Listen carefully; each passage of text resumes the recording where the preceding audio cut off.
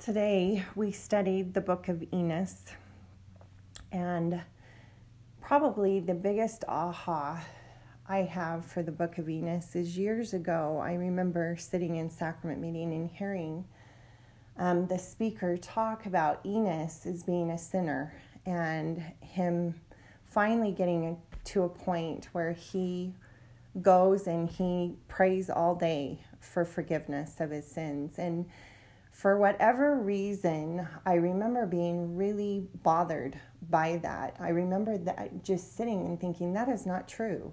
That is not true. And listening to the talk and just really being bugged. It was a great talk, but I remember that statement of him being a sinner who finally humbled himself and needed forgiveness just really bothering me. And so I came home and I pulled out my scriptures and I read the book of Enos, read the story, and I remember reading and just thinking, where do you get the idea that Enos is a sinner? Because I'm not finding anywhere in here that alludes to him not being a good person. And so again today, as I studied this, there were just things that so touched me about Enos, and probably it really centers around verse 4, where he tells us in verse 2, he had this great desire to receive a remission of his sins and know his standing before God. And then in verse 4, he says, and my soul hungered, and I kneeled down before my Maker, and I cried unto him in mighty prayer and supplication for mine own soul, and all the day long did I cry unto him. Yea, and when night came, I did still raise my voice high that it reached the heavens. And there came a voice unto me in verse 5, saying, Enos, thy sins are forgiven, and thou shalt be blessed. And what so touched me about this as I read is I just had this distinct recollection of the story of Joseph Smith. And after he goes and in the sacred grove and sees Heavenly Father and Jesus Christ and has this incredible spiritual experience, I can't help but thinking, 3 years he doesn't hear anything after that. And I can't imagine for 3 years thinking, where are you? You told me not to join any church. What am I supposed to do? And where are you? And there's so much similarity in this. And so Joseph Smith talks about falling in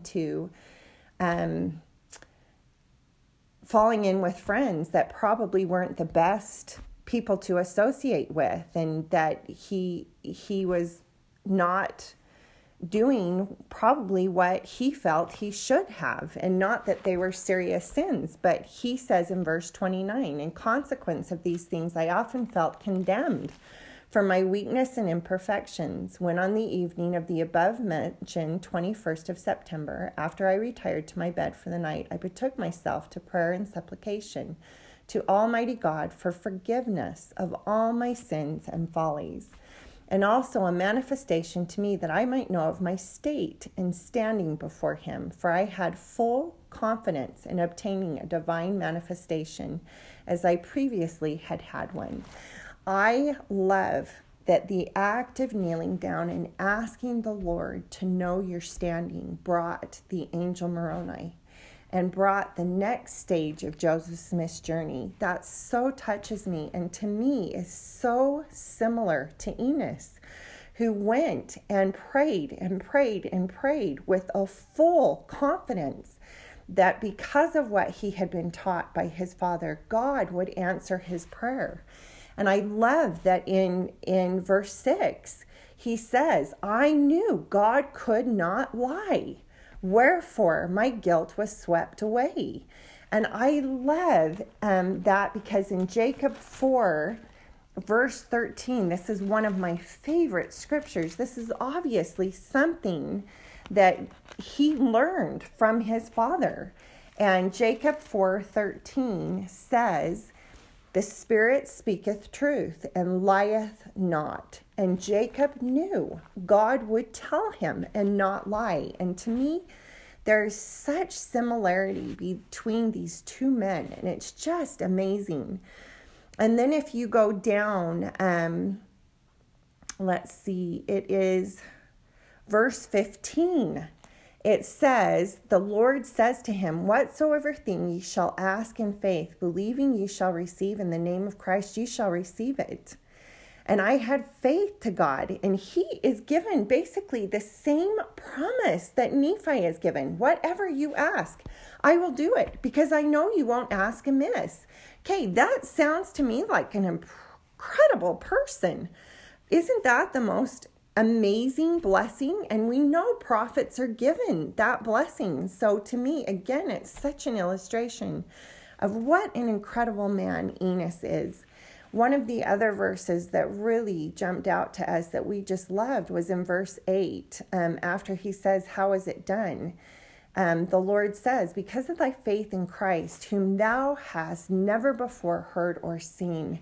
It is so amazing for us to ponder that all of this was in the future. They had to have faith in this being that they heard was going to come do this thing that had never been done. That's so hard for us to comprehend, since we have so many prophets and apostles and witnesses of what did happen. It's incredible to think Jacob's faith was so sound in what his father, or Enos's faith was so sound in what his father Jacob had taught him. I love that. Probably one of the last things that really touched me is one of my favorite seminary lessons. I had a student say to me, we had a lesson on how we knew when we were forgiven, how you know when you have truly repented and been forgiven. And this student said, I love the scripture that says that the Lord won't remember and neither will we. And I loved that the student said that, because that had been my belief for such a long time. I was married before a bishop said to me, Erin, that is not the scripture. The scripture is that I, the Lord, will not remember, but you will, because God wants you to remember and safeguard so that you don't make those same mistakes. And I love that Alma the Younger is such a great example of this, because he tells his story again and again and again without embarrassment, without shame, because he truly has repented and his guilt is swept away. And he wants to help others not repeat the mistakes he has made and to learn from his life. Isn't that truly what we should do? If we have repented, we really should be able to share and say, learn from my mistakes so you don't make those same mistakes. I love Enos. It is amazing to me. This chapter is such praise of what his father has taught, such praise of this man who knew he could go and know his standing before God, this man who has a promise given to him like Nephi that he can ask whatever he wants and God will do it. And he does it. He doesn't just ask for his own standing, but then he prays for the Nephites to be blessed by the Lord. And then he prays for the Lamanites to be blessed, his enemies. And I just love that example. I think Enos is just a great prophet that illustrates to us that miracles do happen when we use the gift of repentance. We are told to make that a daily process in our life, that we should nightly give an accounting to the Lord.